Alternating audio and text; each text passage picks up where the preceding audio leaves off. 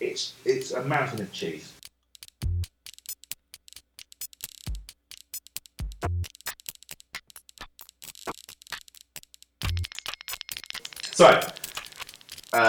So we're trying to set up this new Doctor Who podcast. Yes. And what we're trying to do is to differentiate it from all of the other ones.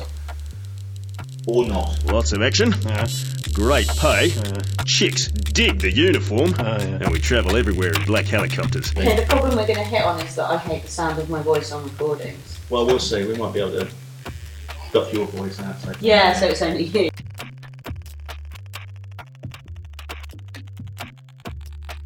That's the thing. I'm going to be positive about Doctor Who because there is no Doctor Who that I hate. No. There is Doctor Who that I like but think is flawed. There is Doctor Who that I like less than other Doctor Who. But there is no Doctor Who that I would refuse to watch. Yeah.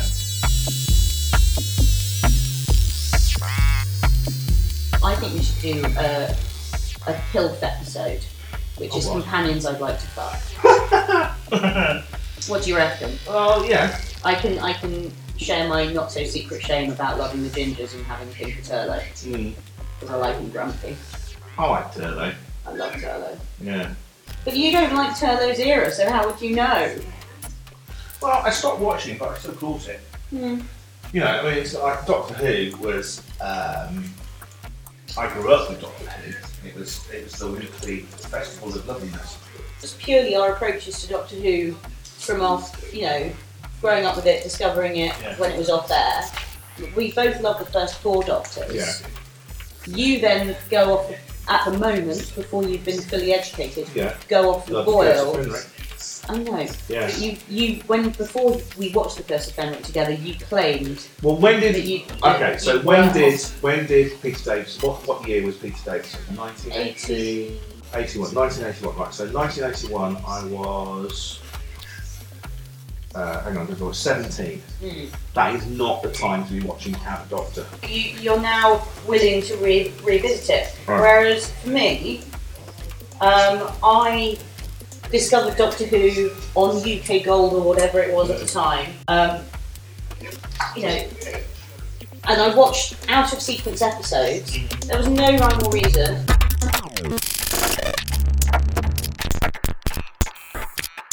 You don't have Daleks on the mantelpiece or anything Whereas like I that. do, and the Cyberman. And in the bathroom. But not yes. My favourite thing about the Doctor Who merchandise around about that time was you could get shampoo in a Dalek. I'd love a bottle of matey full of that's shaped like a Dalek. Well, the other thing that's worth pointing out is like you're saying that there's like all this merchandise. This merchandise thing, you had the 60s merchandise. There was from me growing up. 1970, I was 6. 1980, I was 16. So that was.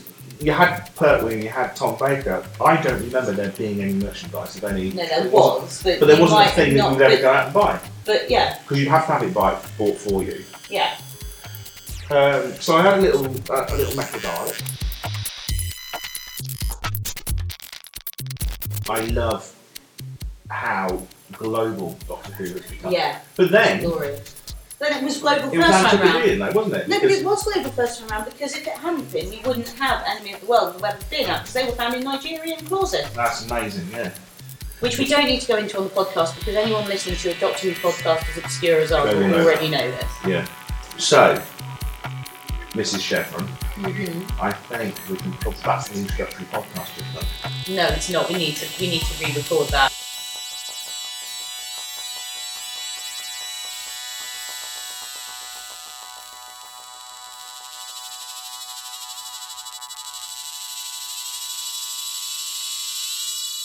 I hate feminism as a concept, but I hate misogynists as well when they spat about the internet with no remorse.